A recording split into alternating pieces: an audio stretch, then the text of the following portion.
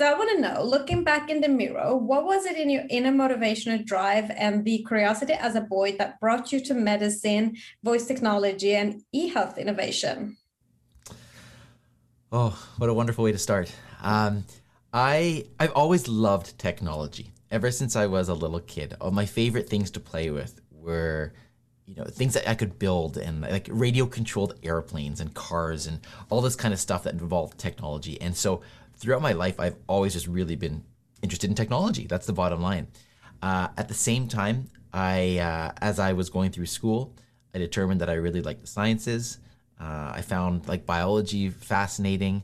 And then as I learned more and more, I found that the area of medicine was drawing me to that. And so I went through school. I did medical school, and always though I was very interested in that in the combination, the intersection of technology and also healthcare.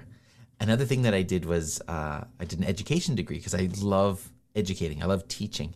And so now through these podcasts and through the different activities that I'm involved in, I get to bring those passions together of education, technology, and healthcare, and kind of bring them together and help teach people about voice technology now. That is so lovely. And as you mentioned, you're the founder of several podcasts focusing on voice technology. So I want to know, what is the story behind them? How did you start it all? And how come you chose voice? And what is your mission with them? So I first became aware of voice technology as a subject matter probably about 4 years ago now, approximately, maybe 4 or 5 years ago. And the first thing I became aware of were these devices, Amazon Alexa devices. And as I started to look into this a little bit, I started to realize that voice technology was going to have a huge impact on us. And given the fact that I do love teaching and I love technology, I thought, I started looking it up on the internet, as you do. When you have an interest, you start looking up things on the internet. And I started to look it up. And I'm in Canada, as you mentioned, and I couldn't find really any resources for Canadians to understand what voice technology was about. And again, as I became more and more interested in it, I wanted to provide those resources for people. I started to realize the power of this. And I was like, somebody's got to be talking about this. Somebody's got to be teaching people, because we're about to experience a big revolution in the way that we interface with technologies. And that was really the beginning of it. The first thing that I did was I launched my Canadian Voice in Canada. Actually, it was Alexa in Canada called at that time. And then I eventually changed it to Voice in Canada. And then people started asking me about, what does that have to do with you being a doctor? And I started to think about that. And I realized a lot. Like, there's a lot that healthcare is going to be impacted by through voice technology. So that's when I started the other podcast, Voice First Health. And it sort of just grew from there to the point that I now do events and this sort of thing. So it's really exciting.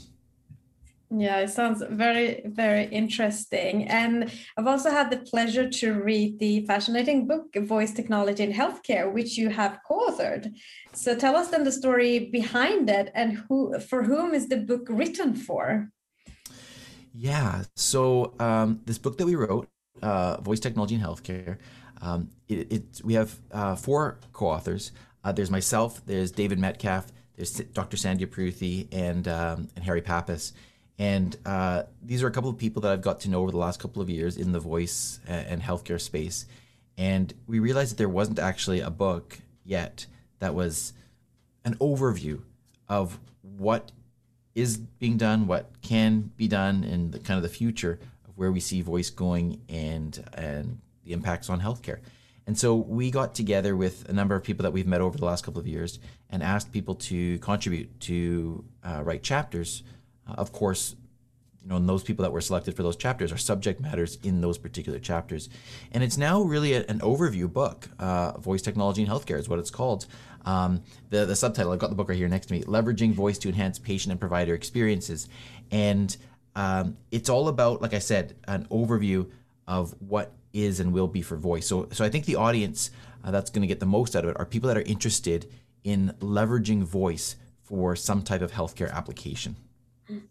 No, I find that really, really interesting. And I think it's very important also because of the sound around it all.